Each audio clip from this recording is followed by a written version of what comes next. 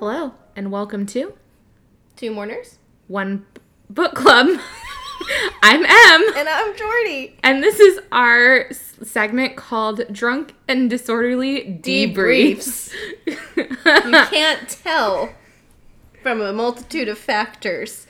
We're lightly inebriated and ready to talk through Shadow and Bone by Leigh Bardugo, which we just covered in our first 5 episodes. So if you haven't watched those, pause this. Listened, Jordan. Listen to those. It's an audio medium. If you haven't listened to those, pause this. Go pour yourself a glass of wine. Read all of Shadow and Bone. And then come back here for our debrief. Or if they just want a summary, they can, like, if they just want the gist of it, they're not going to pass any exams by listening. There is a test at the end. Well, let's say there's someone who, I don't know, maybe they're taking like a creative writing class in college and they're reading Shadow and Bone. Dude. Because, I mean, it is, I think it's the best world building that I have ever read. I would agree with that. Mm-hmm. And so, we like, both read mostly fantasy. We both can read. And we're both so literate. So, before we get into the content, what are we drinking tonight? I don't know. Jordan made it. It's really good, though. I realized that as I was saying that. We're drinking a poor man's Amaretto sour, which is just a pour and a half, how to your heart's content, of Amaretto, a little bit of Blackberry Moonshine, if you know, you know, and a can of baby Sprite. It is very tasty. So that's what we're sipping. That's our libation of the hour. And if you are drinking, please drink responsibly. Yes, we're both well over 21. As our bones remind us as we wake up every Literally, morning. I'm sitting here like my back hurts so bad from sitting on the floor. I didn't tell you, but as we were walking up the stairs to come record this, both my knees cracked. And I was like, oh my gosh, I'm so literally old. taking vitamins for bone health every morning. But it's fine. I take my multivitamin and my my elderberry immune gummy. Just the phrase elderberry immune gummy should tell you that we're old enough to drink. Our birth year start in 19, so. What's that? When were you born? 2000 and you're still going? That's a compound sentence.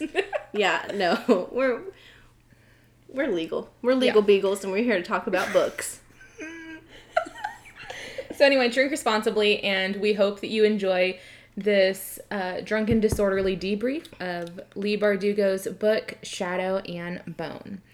So I think we should start this off. We give props to her, I think, in every book, or in every episode, but we really love and appreciate Leigh Bardugo's world building, the characters she creates. Yep. And also, we know that she did a lot of work with season 1 of Shadow and Bone as well.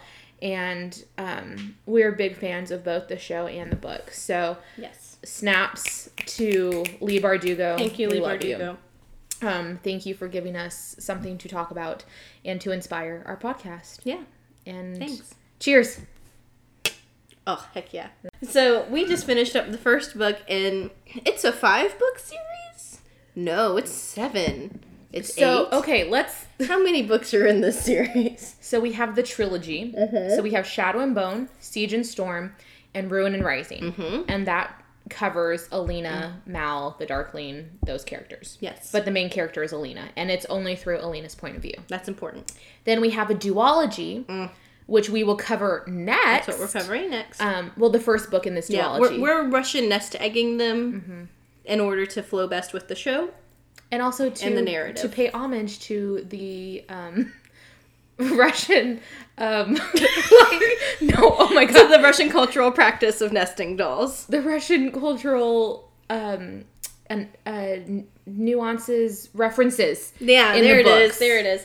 Not really. We're just really excited to get to Six of Crows. Six of Crows is both like in our top 10 best books we've ever read list. Yes. So we're really excited to get to Six of Crows. So, but anyway, we have the trilogy, Shadow and Bone, Siege and Storm, Ruin and Rising.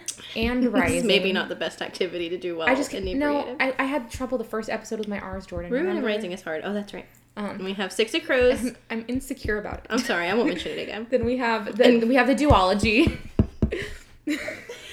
Six of Crows. And Crooked Kingdom.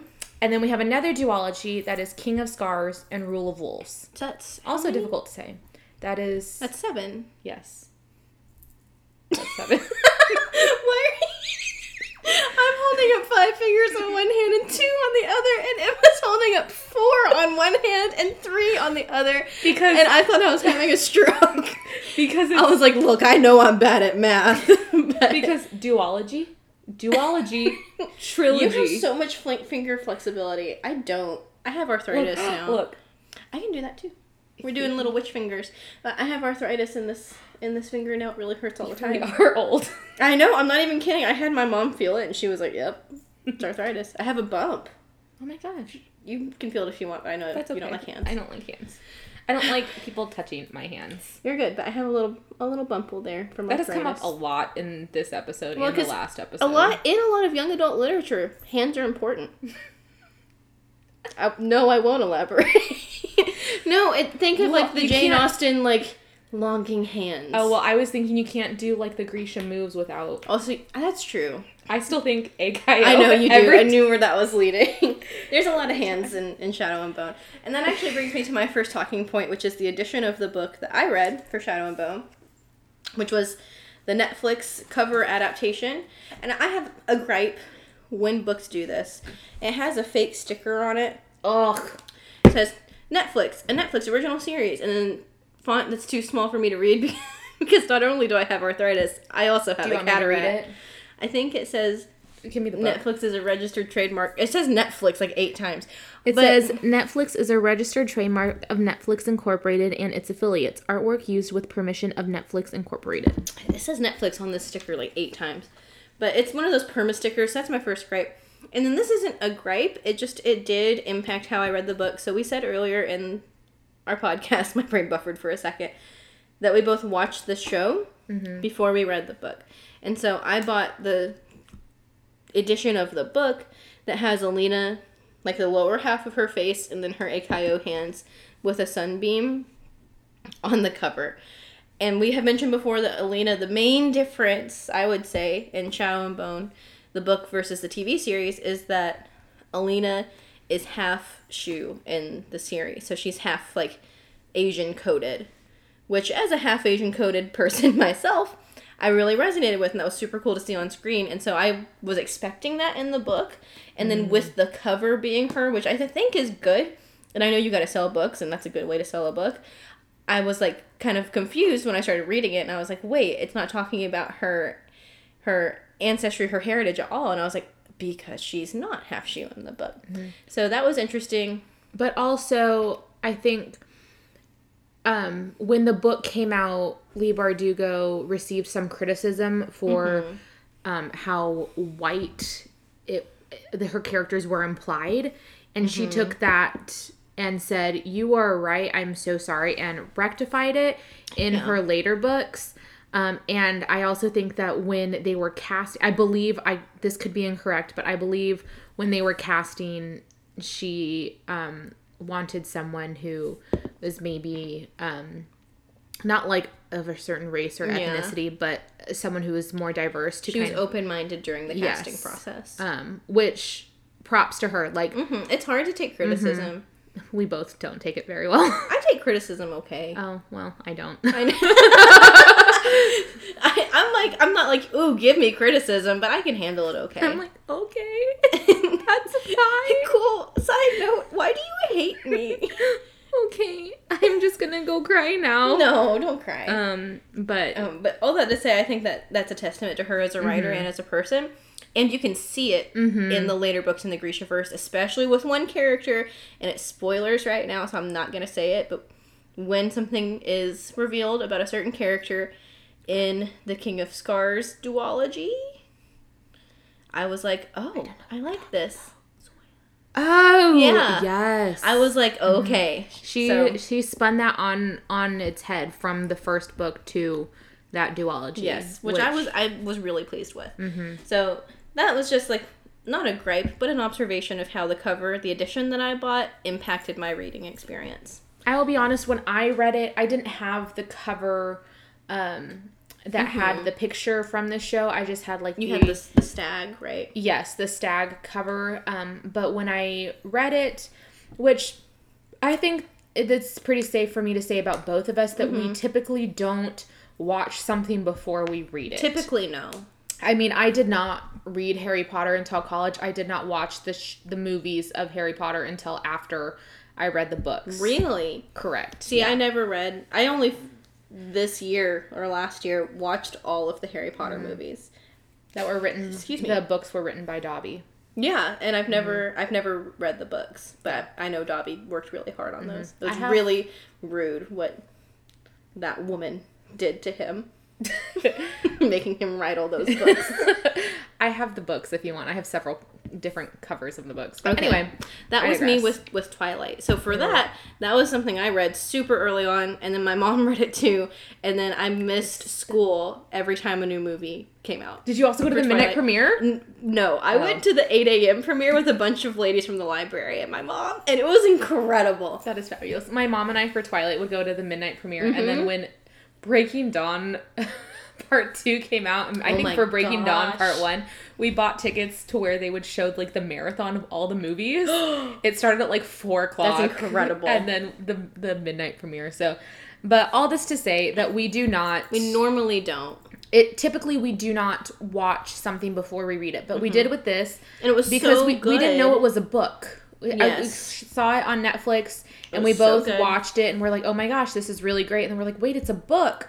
Let's read the book. And then it became our entire personalities. Because the way the show ends, you know, like when something ends and you're like, God, I want more of this. And so like you search out all the content of that thing you can find. It was like, oh, this is a 7-series book series. A 7-book series. Let's dive in. And full transparency, I actually didn't finish reading Shadow and Bone because I just couldn't separate it from the show.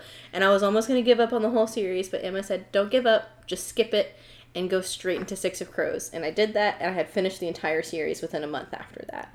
I don't know. So good. I wouldn't say I encouraged her to read it. I said, Jordan, you have to read this. And she was like, I can't get through this first book. And I said, that's fine. Read Six of Crows and then go back to it. And she did. And she finished all 7 books before I finished them. They were so good. I snorted Six of Crows up one side of my nose and out the other. It was so good. So we're very excited for next week to get to Six of Crows. But anyway, we are still debriefing about Shadow and Bone. And so I think in our past episodes, we've gone back and forth between book and show, kind of discussing one chapter in the book, kind of discussing one chapter or one part of the show, but also mixing it in. And I feel like this is where we're probably going to compare it a little more, maybe. Yeah, I would say so, sure. Maybe. I don't know. Sure. Well, I don't know. We're just kind of flying by the seat of our pants here. I made it 13 minutes without an accent. Gosh, what was that accent? Was that like a transatlantic? I don't know. It made me think of I don't know his rank, but the guy have you ever watched Mr. Rogers? Like, not like Mr. Rogers' Neighborhood. Oh, that's what I was like. Like, it was a play that got adapted into a movie about a naval captain named Mr. Rogers. I have not. You would like it. Okay. It's really, really good, but there's I don't know his rank, but he's like, busboy. Oh, busboy. Clean this up, busboy. And then the way you said that reminded me of that. I'm just thinking of the southern, do declare. You're getting into character. So, anyway, Shadow and Bone, book and show. Yeah. Where do we want to start? I think I want to start with Mal. Okay. Honestly. Because other than Alina's ethnicity being different between the two, I think the next biggest difference is Mal. And we've said before, and it's been said online, that because Shadow and Bone and the subsequent other 2 books in the trilogy are all told by Alina's point of view, and we know that Alina is an unreliable narrator. She's 17. She does the best she can. Yes. that show Mal and book Mal are the same person. It's just a matter of perspective. I don't think I subscribe to that. Because book Mal is a 17-year-old boy, which is to say he kind of sucks. But show Mal he's a gentleman. He's a gentleman. He really is, though. I am a gentleman. He really is. He's so nice. Yeah. He's so kind and open. He does He's ethnically he ambiguous, which is nice of him. He does everything for... He does everything. That's not a moral quality. It's just something that's neat. He does do everything for her. He does everything he can to get to Alina. Once he realizes... You see it a little more in later chapters in the book. And I think this is where... I think I'm going to say we disagree because... I mean, I will say I like to give people and characters in general the benefit of the doubt. Never me. And... So I build up a story in my head where I'm like, I'm thinking obvious, because in Shadow and Bone we're only getting Alina's perspective, and in the show we get his perspective as well, and you're able to explore his character more. That's true. Than in the book, because we don't really know what he's doing. We get snippets of what he did while Alina was at the palace, but we don't know exactly what he was doing. Whereas in the show, they're able to explore that a little bit more. We see him go to Fjerda with his friends. We see them die. We see him struggle. All we see him write letters to Alina that never get sent. Like, just real sad. And then they get sent but never received. Yeah, in the book, at the end of the book, we see we get to see the letters that they wrote each other. As while in the show, they're read at the end of like the episodes. And I'm going to interject really quick and say that I think the casting for Shadow and Bone is the best casting. It is impeccable. I don't know what those casting directors did, but they did that. Ben Barnes as the Darkling. Incredible. Fantastic. Jessie May Lee as Alina. Incredible. Archie Reno as Mal. Incredible. What's her name? Zoe Wanamaker as Bagra. So good. Is that her last name? I don't know. You know all the cast better than I do. Well, I'm just good with names. But who else is... Oh, what's her name? The girl who plays Jenya. Incredible. Jordan's taking a sip. So she agrees. So good. So good. I do agree. Yes. But the casting was done so well. And I'm glad I watched the show before I read the book in this instance because the casting was done so phenomenally. So you could see them in your head as the characters. And so in the book, I wasn't bothered by the lack of description of Alina and Mal because I had in my head what their characters in the show looked like. That's true. But again, I'm like, I like to live in a happily ever after world where everything's hunky-dory. I will say, book Mal is probably more realistic than show Mal. For a 17-year-old guy, yes. For a 17-year-old boy. But you know. But also, maybe not. He's, like, still sweet, you know? Yeah, no, he still has his moments. He's still very sweet. He does some dumb stuff in later books. Very typical of a 17-year-old boy. So I'll be interested to see how they handle. Okay, but to be fair, Alina does some dumb stuff. Oh, she does some very stupid things. These are children. Like Mija. These are children. What are you doing? I wonder what the perspective I would have had if I had read these books as a 17-year-old myself would have been. I'm glad I don't know. Because reading it in my mid-20s, I'm like, you stupid little children. You know nothing. At my big age, I know that you shouldn't do that. But I remember reading, Twilight at 14, 15, and being like, they're so in love. I want this. Were you Team Edward, Team Jacob? And I was Team Edward. That's okay. I was Team Jacob. I understand. Which also, they're both not good. But like when I was like the target demographic, I was like, this is love, and it's like so toxic. So I wonder how our perspectives might change reading this as the age of the characters. That's true. I will also say that, again, I believe I have read, I'm not 100% sure that this is accurate, but that Leigh Bardugo has said that the Darkling is based off of an ex-boyfriend that she had who was abusive, and so you're not supposed to root for him. Yeah, you're not supposed to ship him and Alina, but that is a child. I don't want to see you sniffing around here anymore. Have you seen that TikTok audio? Yes. Yeah, it's like that. It's from The Office, right? With Stanley. I think it is. Ryan? That is a child. Yeah, I'm pretty sure. Yeah. I don't want to see you sniff around here anymore. It's true. But I can also, see that. in the book, like, I feel like it's easier to dislike the Darkling in the books because he's played by Because Ben it's not Barnes. Ben Barnes. Oh my gosh. We love Ben Barnes. It does make If he was like, I want to hold your hand, I would say absolutely not. Really? You wouldn't hold hands even with Ben Barnes? I don't want anyone touching my hands. I fall asleep holding hands almost every night. I know that makes you sick. It's comforting. That is a difference, though. Like, in the book, it is, you're so right. Mm-hmm. It's a lot easier to be like, ew, mansplainer, manipulator, manslaughter. But in the show, like, you're like, oh. It's fine, Ben. Oh. I understand. You're so tortured. What do you want me to do? You're so tortured. You have such a hard life. Oh my gosh, you're just trying to help me. I get it. So, I see that. You know what? You probably do know best. But I also love that Ben Barnes was fan cast as the Darkling. On Tumblr for years. And that he was actually cast because I really think that he is the perfect Darkling. Mm-hmm. Again, going back to that casting. I can't think of anybody who could have done that role. I know. He's like brooding, intimidating, but he still has this, not boyishness and not naivety, but the way to like, he can show you boyishness and naivety as part of his manipulation. Done very well. Ugh.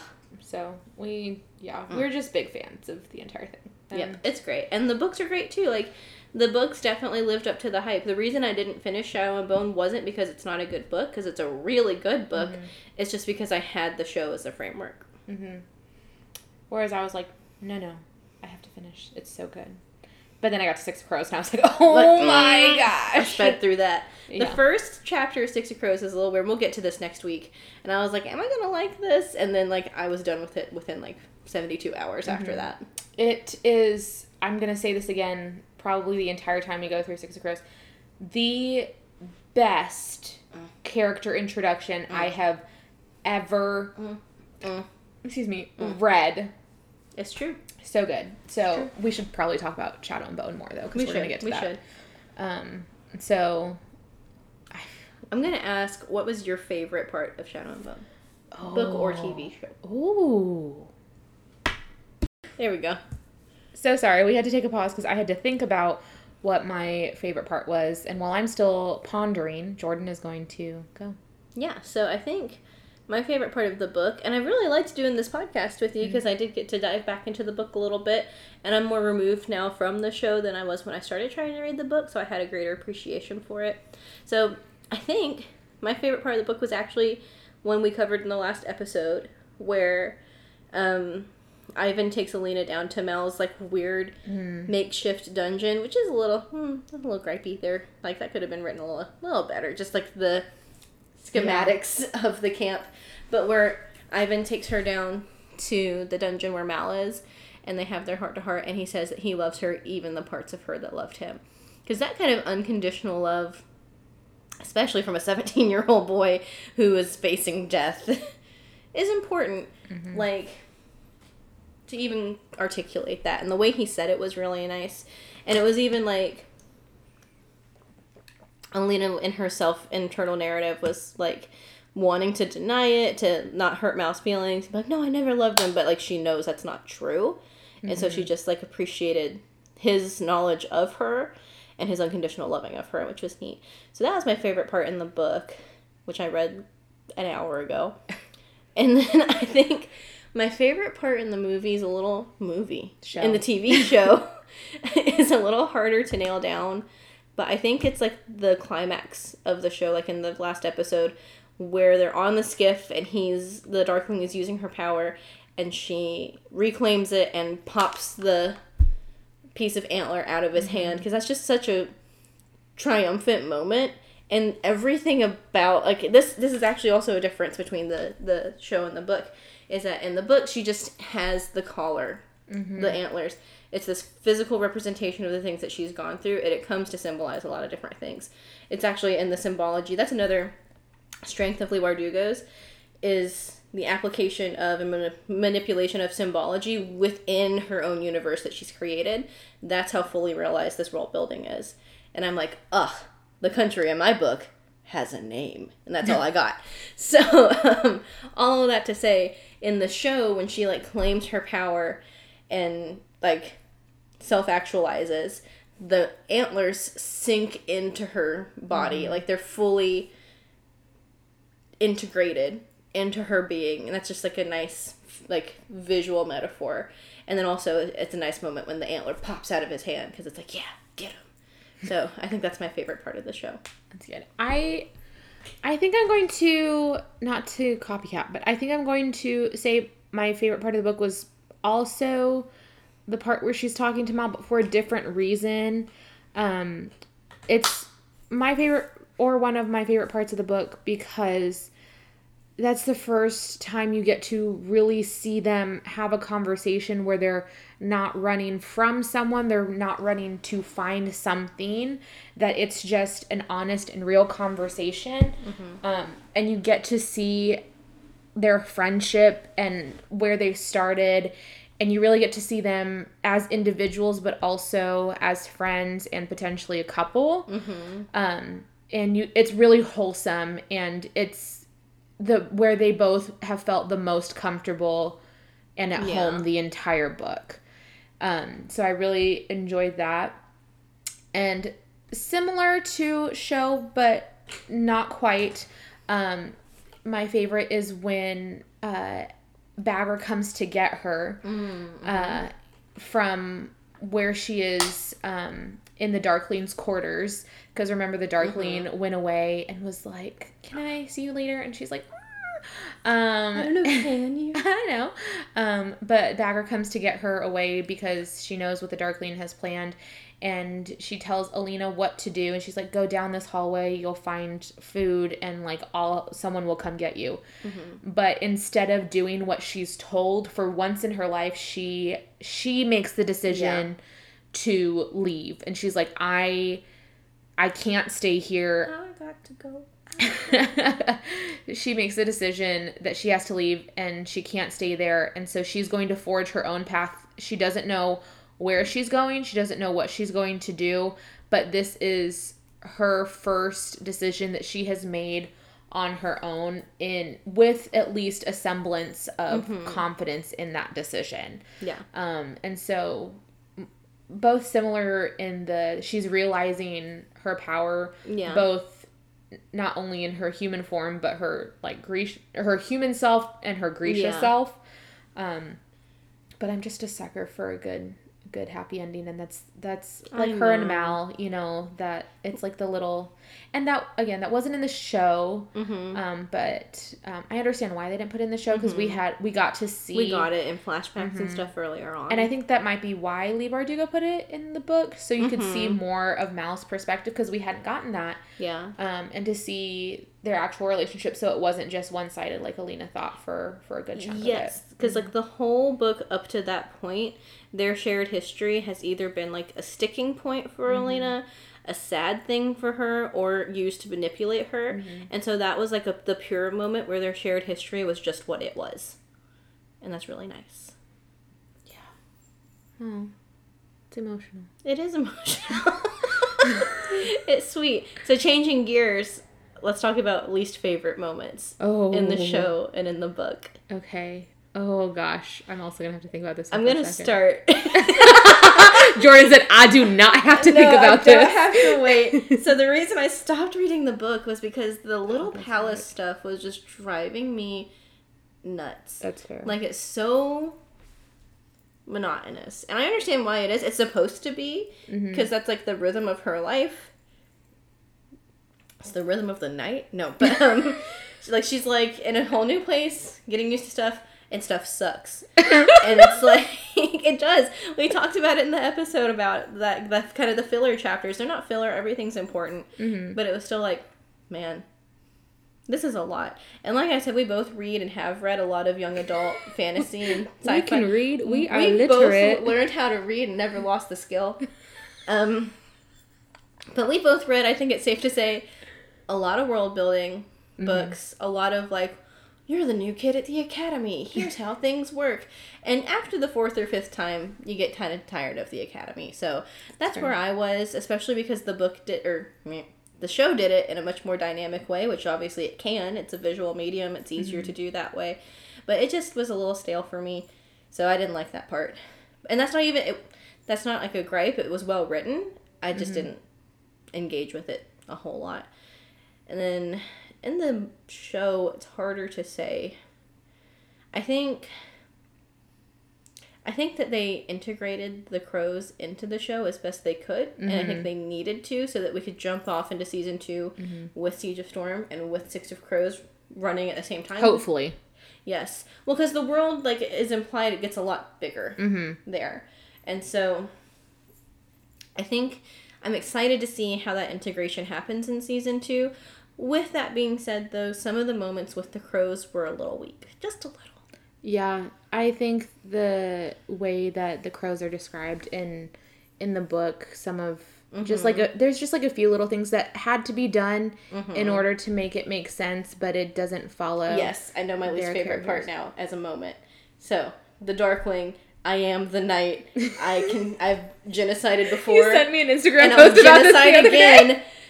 I am darkness personified. Meanwhile, an orphan with a broken leg just escapes with a smoke bomb from the Lord of Darkness, and I love that for him. But you know what? But it's not realistic. But if anyone could do it, it's it'd Kaz. It'd be Kaz. It is, and I'm gonna say this now, and it's gonna be my refrain. Kaz Brecker is one of my favorite characters in the entirety of literature. I adore him. I'm calling BS on that one, though. I think he could have gotten away with it because it's Kaz. It was just a hokey moment. It's like, the Darkling, the supreme villain, I'm coming to get you. Smoke bomb. And he's gone with a bum leg. He just vanishes from him. And I'm not saying, I'm not taking away his agency. I think if anyone could do it, it's Kaz. Kaz could do it. But that moment took me out of the show. I will say I am still thinking about my least favorite in the books. My least favorite in the show is, oh my gosh, I had it and then I lost it. My train of thought is it's slippery. It's slippery after what did we have to drink? We had a poor man's Amaretto. After that, my train of thought is she's rolling off the tracks. I want you to eat peasant fare to remember where you come from. Oh no, my least favorite part in the show was when the Darkling tells Alina to call him by his real name. Yes! And because in the books, we don't find out the Darkling's real name until the last few chapters of the last book. It's one of the last moments in Alina's trilogy. Yeah, and we're not going to spoil that because it's so impactful. Hopefully you're reading this along with us. So nuanced. But he's just like, call me. That was not good. Call me, and then he says his name, and then says his name. Yeah, and this isn't his name, but he's literally like, "Oh, you can call me Hamilton," and it's like, and then they like literally ride off into the sunset. Yeah, and I agree with you. But also right after that, it's interesting because he's like trying to get a read on what she knows, and that's did you put your name in the goblet of fire? Yeah, so that one's kind of a little gripey, and. I know it's in the books and in the show, but just like the relationship with Alina and Zoya, it just like, like gosh dang it. I know the Darkling does it on purpose because he's trying to pit them against each other, but like, we just want women supporting women. Let's uplift each other. Let's uplift and support and not knock out with a gust of wind. Though I bet we both can think of another woman that we would want to knock out with a gust of wind. I know we're both thinking of the same person. I know we're both thinking of the same person. Yeah. All of that to say, it's not unrealistic, but it's very much, it goes back to the Academy trope of, I'm top girl, you shouldn't be here. Yeah. And it's a cliche. There's a twist on it. Like everything that Leigh Bardugo does, it's nuanced, but that doesn't stop it from being a cliche. But also what's interesting in the books, because at the beginning of Shadow and Bone, in the books and the show, we have like Zoya flirting with Mal. it's like implied that they probably slept together, but we're not really sure. We don't really know. But then in the show, after Mal meets Zoya, he goes to find Alina, and he tells her, he's like, no, I didn't. They say tumble. He's like, I didn't tumble with Agrisha. Yeah. And she's like, okay. But then later when Alina and Zoya are fighting with Botkin, Zoya tells her, your tracker friend also liked it when I put him on his back. And so, John's face. So in the show, you get, like, denial from Mal. But I also think that might build the, like, distrust that she's having for Mal. Because it's like, oh, so, it's not that I dislike that. I think it's just a point of... It's different. Interesting in the book and the show. Yes, I agree. But I think it was well done in both. And I'm excited to see how they explore that later. Because it does come back later. Which will be interesting as well. It will be. But we learned to love Zoya. I was going to say, like, I have very rarely done a 180 on a character like that before. Yeah. When I, like, read who the main characters were going to be in the last duology that closes out the Grishaverse as it exists right now, because I know Leigh Bardugo likes to keep a door open no matter what. If she can come back to it, if she will. I know, but she said that she's not going to write another one.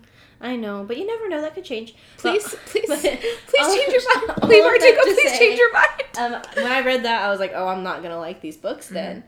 And, like... So good. They're so good. Yeah. And I do a 180 on Zoya. Like, it's... You really need to watch Avatar: The Last Airbender. Because it's like a Zuko level redemption, and you don't understand the depth of what that means. It's so much, though. Okay. You really do. You would like it. I will. But yeah. There it is. I mean, we've given a lot of... We do summaries. I don't know. This is just our thoughts on maybe the series in general. Yeah. Because, like, we've talked about the show and the book in previous episodes. And we're both really excited for the characters coming up because I think both of our favorite characters are coming up in Six of Crows. We love to see it. But I will say, I know you said you didn't love the crossover with Shadow and Bone and Six of Crows. I think it had some weak moments. It had some really strong moments, too, like when Inej broke her vow of killing to protect Kaz and their friends. Like, that was very much on brand. But that's also interesting because that's not in the books. That's not in the books at all. I think they did that to make her... more like trust Alina more. Yes. I loved that they included them in this show. I love that they included them, and I think it was important that they included them. Most of their scenes were really strong. Most of their scenes were like my favorite scenes in the show. But some of them were a little weak. That's fair. Like, some felt shoehorned in, whereas others felt more natural. I thought you were saying shoehorned in. I was like, why would you say that? No, like, that's so weird. I can see how you would hear that, but no. Like, the goat is kind of funny, but it's also like... I loved it. Like Chekhov's goat. If you're going to show me a goat, I better see it later. But I really liked it, but I also wish it would have gotten more. But it was so funny in the show. It was funny. Milo? Yeah. Milo. And that was the thing, is that the crows are really funny, but also, like, if Shadow and Bone's PG, Six of Crows is PG-13 merging into R. What is the rating for the new season? 16 up. Oh! So we're going to get to see Kaz, Mother-loving Brecker in action. We're going to get to see Hellgate. Oh my gosh, I'm so excited. I am so excited. I can't wait. So good. Please let us know when this... Hopefully, by the time this episode is released, we'll have an official date for season 2. I sure hope so. I don't know. I don't know what today is. I don't know when this is going to be released. This will probably be released in 2 weeks. Where do you come from? Where do you go? Where'd you come from, Cotton Eye Joe? We just don't know. We just don't know. What's today? This will probably be out, like, mid-October. Mid to late October. So we should hopefully have more information then. Fingers crossed. But... I think that was part of it, is that the crows are a little bit more intense. Things get more intense for Alina and co later on. but not as much in this first book, and so not as much as in this TV show. Well, but also in the first book, Leigh Bardugo's completely building the world that we now know. This is like her debut. Yes. Which is incredible. I just wonder how long it took her to sit down and formulate this. Like, I wonder how long she's been kicking this idea around, and like how long it took her to realize this world, because there's so much to it. And, you know, as much as we love the show and the characters, and Ben Barnes. Always Ben Barnes. Leigh Bardugo, we are her number one She's fangirls. the star of this everything. Yes. Like, because not to be like, I wrote a book, because it's not finished, but I've been working on like a very like young adult-ish fantasy series like since I was 12. Huh. And it's nowhere near finished. And I am almost 27 now, and it's nowhere near as actualized as this. And to write 7 books, how do you write like you're running out of time? Like in this beautiful, like, fully actualized world. Like, so many young adult places, they're like books like this, like, they have the weird phrases and the country names, and, like, that's it. She packs it all. The culture, the powers, the religion, and the landscape into like such a realistic thing. And the relationships. Yes. That she's able to leverage it within the narrative. It's like the place exists as a character itself within the books. And she's then able to leverage it to affect the storylines. Like, you know, the theater the way they are because they have scarce resources. Like, all of that. It's just super cool. It's very interesting. Yeah. I mean, it's just such a fantastic job. I'm like trying to think of world building. I'm not an author. Technically... It's hard, man. Technically, I'm a partial author on a children's book. But I don't even have that. That is published. I just did research for it. Which is not young adult. It's not fantasy. It's not world building. I spent 6 months doing research. That's still putting a lot. it into a children's book. But... It's hard. Yeah. It's really hard. Like, I got a Scholastic Gold Key senior year for a sci-fi piece. What is and that? That's as close as I've ever gotten. I submitted to like the Scholastic competition and got like the gold key is like first place. Wow. So I have it on my duffel bag. That it. Tells you how important that is. Hey, it is. I could probably tell you how many AR points I had every year. Always number one in my class. Always. But all that to say, it requires like an understanding of geography and politics and culture and religion and art and economics and sociology, and it's crazy. And in the books, you get a map of Ravka, the Fold of Fjerda, and Shuhan territory. I think you're soaping in water. Then stop drinking it every time. But I'm thirsty. Jordan, the past 5 times you've taken a sip of it, you're like, it tastes like soap. It smells like soap. And then you take another sip. Do you want to go wash it out? We can take a break. Let's take a break. No, we're in a good groove. I'll just stop drinking my soap water. Should have poured yourself another glass of Amaretto. Yes, sour. That. So for the poor man.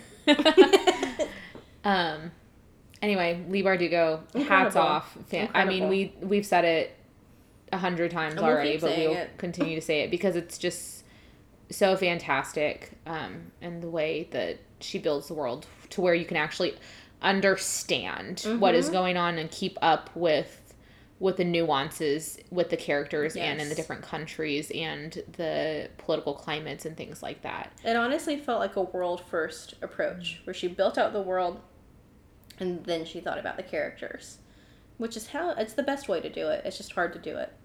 I'll take your word for it. I'm not an author. Cool. It's hard as shit, man. It's really hard. That's why I like reading. I can't. It's rough. I'm not creative enough to write something, so I've restarted this project like 8 times. Like currently? Yeah, I'm working on it right now, but I've restarted it like 1,000,000 times. I'm at like 40 pages. Maybe we'll get to an episode where we read your book. And maybe I'll lay down in the middle of the highway. Find out next episode. That's actually why we're called Two Mornings. Next episode, Jordan's funeral. I still can't forget David. Oh my god. Oh my god.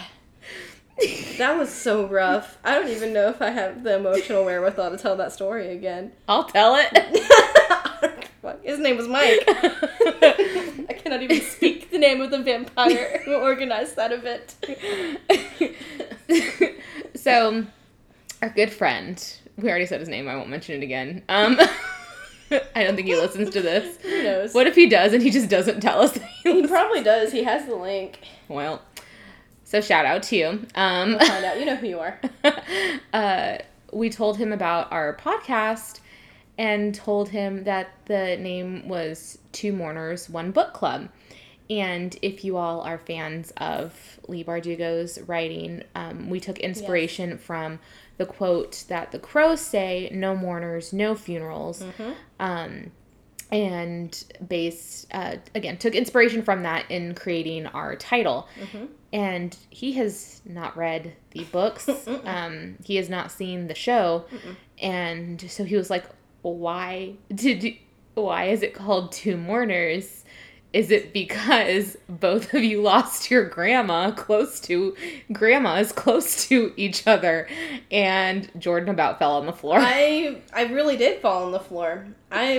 It's hard to tell over an audio medium, but I do a lot of physical comedy. I lay down on the floor a lot. And I laid down on the floor that time.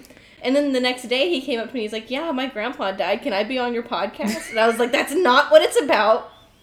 Please stop. After we had already explained to him that it was in fact about a book. Crazy. He's so irreverent. It's funny. So anyway. So out of 5 stars, how many stars would you give Shadow and Bone? Well, I'm having a hard standing on its own, without the context of the others. I think it's hard to rank because I'm thinking of it in the context of the show as well. And it's not that I can't separate them. It's that I think they inform each other. They inform each other, and they definitely assist each other. I'm sorry. I just had this mental image of the book doing like a layup and the show like dunking it in a basketball game. Yeah. Where one has weaknesses, the other one has its strengths. Where the other one has its weaknesses, the other one has its strengths. If that makes sense. No, I agree with that. And so I'm going to do something controversial, and I'm going to combine the show and the book. Okay. And I am going to give it 4.5 stars. Okay. I'm going to say a good star, or maybe half a star to a star, solely on world building. Yeah, I would agree with that. I was going to do something similar. So the book by itself, I know you're shocked. We differ in opinions so often. I am agog. I am aghast. We have said that multiple times. That is from Les Miserables. And it's so good. I just say I'm aghast a lot. And I always jump in and say, I am agog. I am aghast. So the book by itself, I give a 3.5 stars. With the show, so the book by itself, I give a 3.5. The show by itself, I give a 4.5. Together, it has a 4, I would say. Because first books, and this is what's, again, hard about writing. First books usually don't perform the best in a series because they have to set everything else up. So they're usually not the most interesting or memorable of a series because they're used to set up the inciting conflict, set up the world, set up the characters. So that's where Shadow and Bone doesn't falter. That's where it's really strong, but where it can be less memorable than other options within the Grishaverse. See, and then with that idea, I think, because it's building that world, and because it's introducing all this, and because everything from the other books is based off of elevates it. Of this book, it makes it better because it is done so well in this book that you go into the other ones thinking, I know this already. It's true. Shadow and Bone by no means fumbles the bag. It doesn't. It sets everything up beautifully. It's just, in my experience with first books, they usually are the weakest. That's fair. In the series. That's a fair assessment. This is still a really good book. Yeah. Being the weakest, I would say, in the series. Yeah. So that's where I would put it. I would put it at a 4 out of 5. That's fair. So we've gone over best parts of book and show, gone over worst parts. This is a little different what would you change about the book and or show? So in the book, I would just codify Alina being half Shu. That adds so much to it, I think, that I would have loved to see as a half Asian Pacific Islander person myself. Would have loved to see that in a heroine. But the show does that, so it's not like a major gripe that I have with the book. I would honestly, and I think she kind of struck gold with this writing style in Six of Crows, with the multiple points of view. That's what I was going to say. Because one of her strengths is situational irony, where you know stuff and the characters know stuff, but some characters know things that other characters don't, and vice versa. And I think Shadow and Bone would have really benefited. I know. It would have really benefited from some Mal point of views, some Jinya point of views, some other point of views. I agree, but I think it would have been difficult with... As a premiere book, it's hard. Well, not necessarily even as a premiere book, but with the importance of the characters. That's true. Because you can have... What would we have had? We would have had mostly Alina. We would have had the Darkling. We would have had Mal. Maybe a few Jenya in there. Yeah. But not... Maybe one of Ivan where he's like... That would have been funny, like a half-pager. Melina Stan.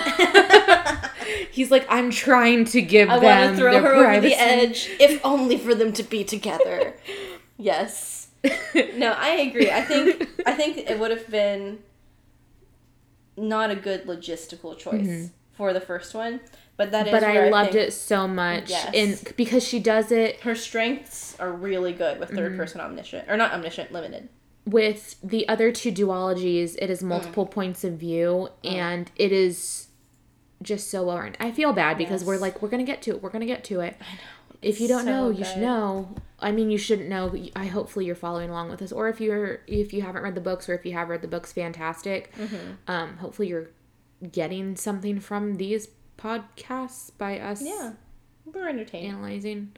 I don't know. My mom said that she listened to the first one and she was kind of confused, and I was like, oh no, but she was just listening because she wanted to hear us. Because we're hilarious. Thanks for the support. Yeah, thanks, Mom. Also, thanks, Christy. Yeah, that's Jordan's mom. I was gonna say, my mom was like, I think I want to read these books. And I said, okay, skip the first one. Read Six of Crows, you'll really like it. We saw them at Costco the other day, and I was like, hey, these are the books. And she was like, interesting. I thought you were good. For some reason, I thought you meant you saw like the actors at Costco. I was like, you saw the actors at Costco? Do you think I wouldn't have told you if I had seen the actors? Catch me falling over my Costco hot dog looking at Ben Barnes.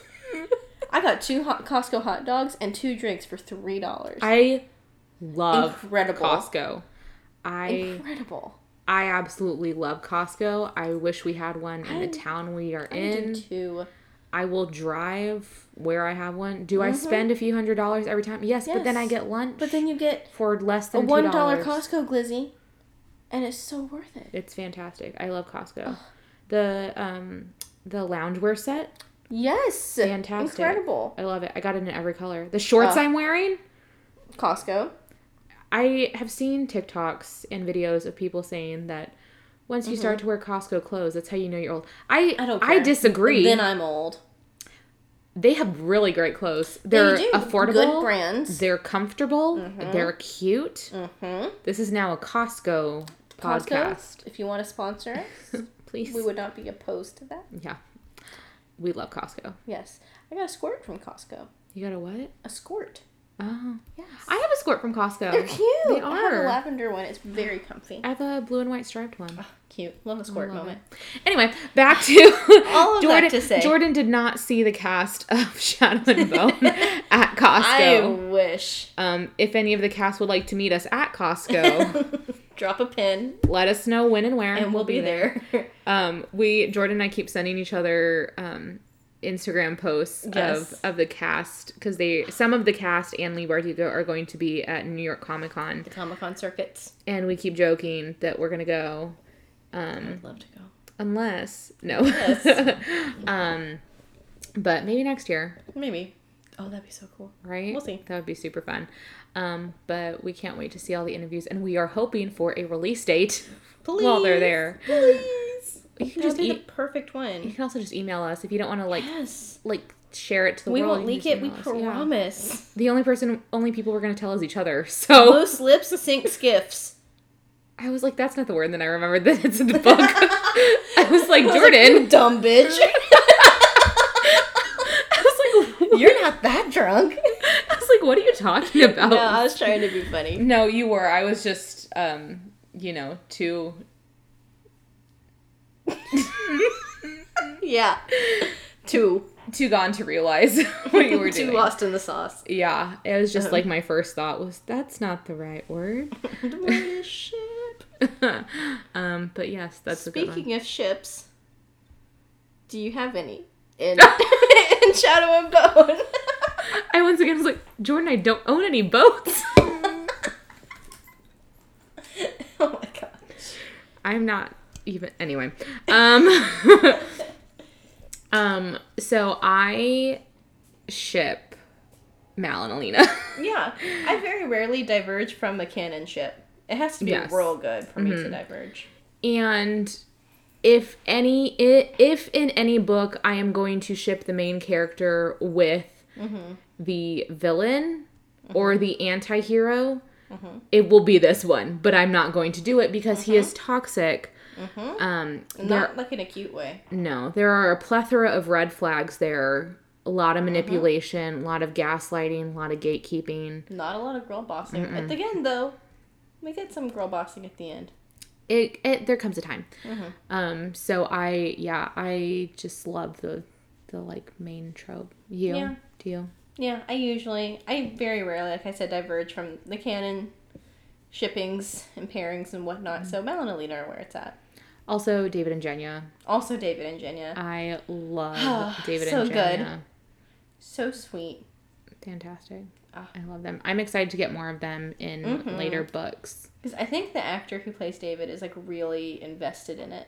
Like, in the role and doing it justice. One of my friends said that the actor who plays David looked familiar, and I guess he was on...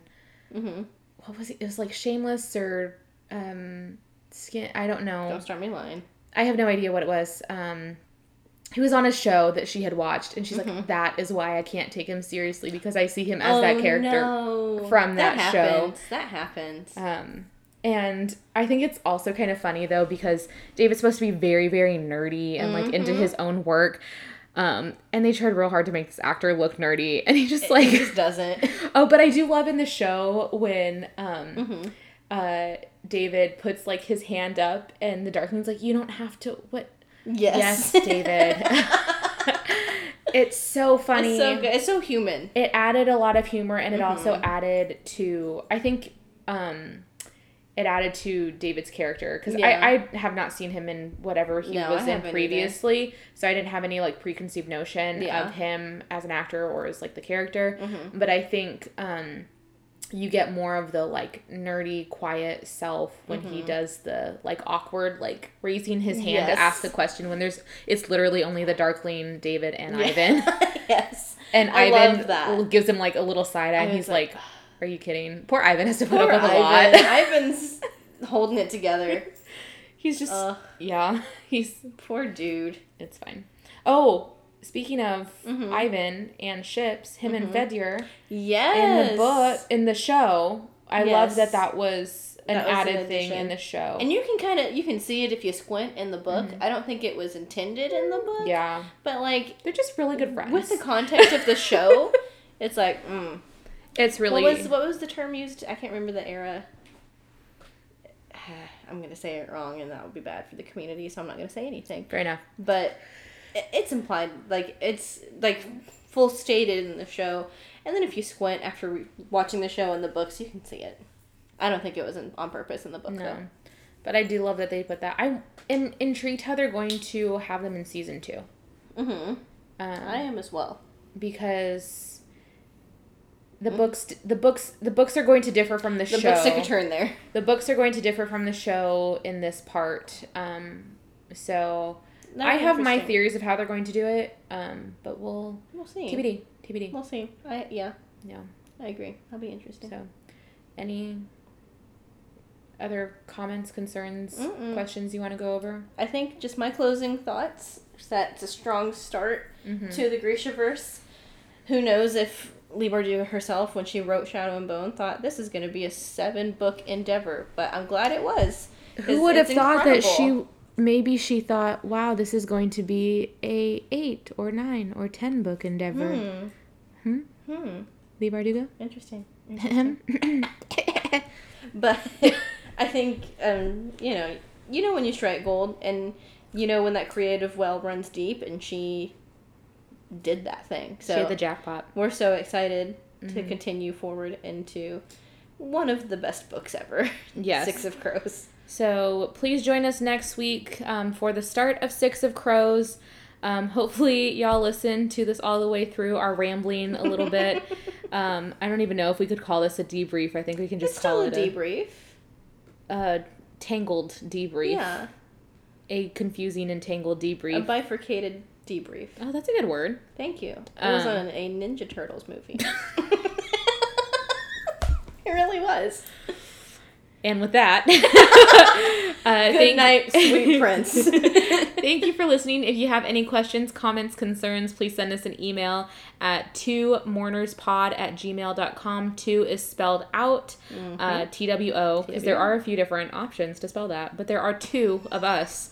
And we both are in that email. So drop us a line. Let us know if you have any questions, comments, or concerns, or if you have any book series you want us to read when we're done with the Grishaverse. Yeah, we would love some recommendations, or if anyone from Shadow and Bone Production is listening, please let us know when season 2 is going to be released. We promise, we pinky swear that we'll sign an NDA. We won't share it with anyone. The only people that we would tell is each other, so we're on the same email. I'm already saying we'd be great extras for season 3. I'm just putting that out there. I'm just saying there are no Latinas in the books, that we know of.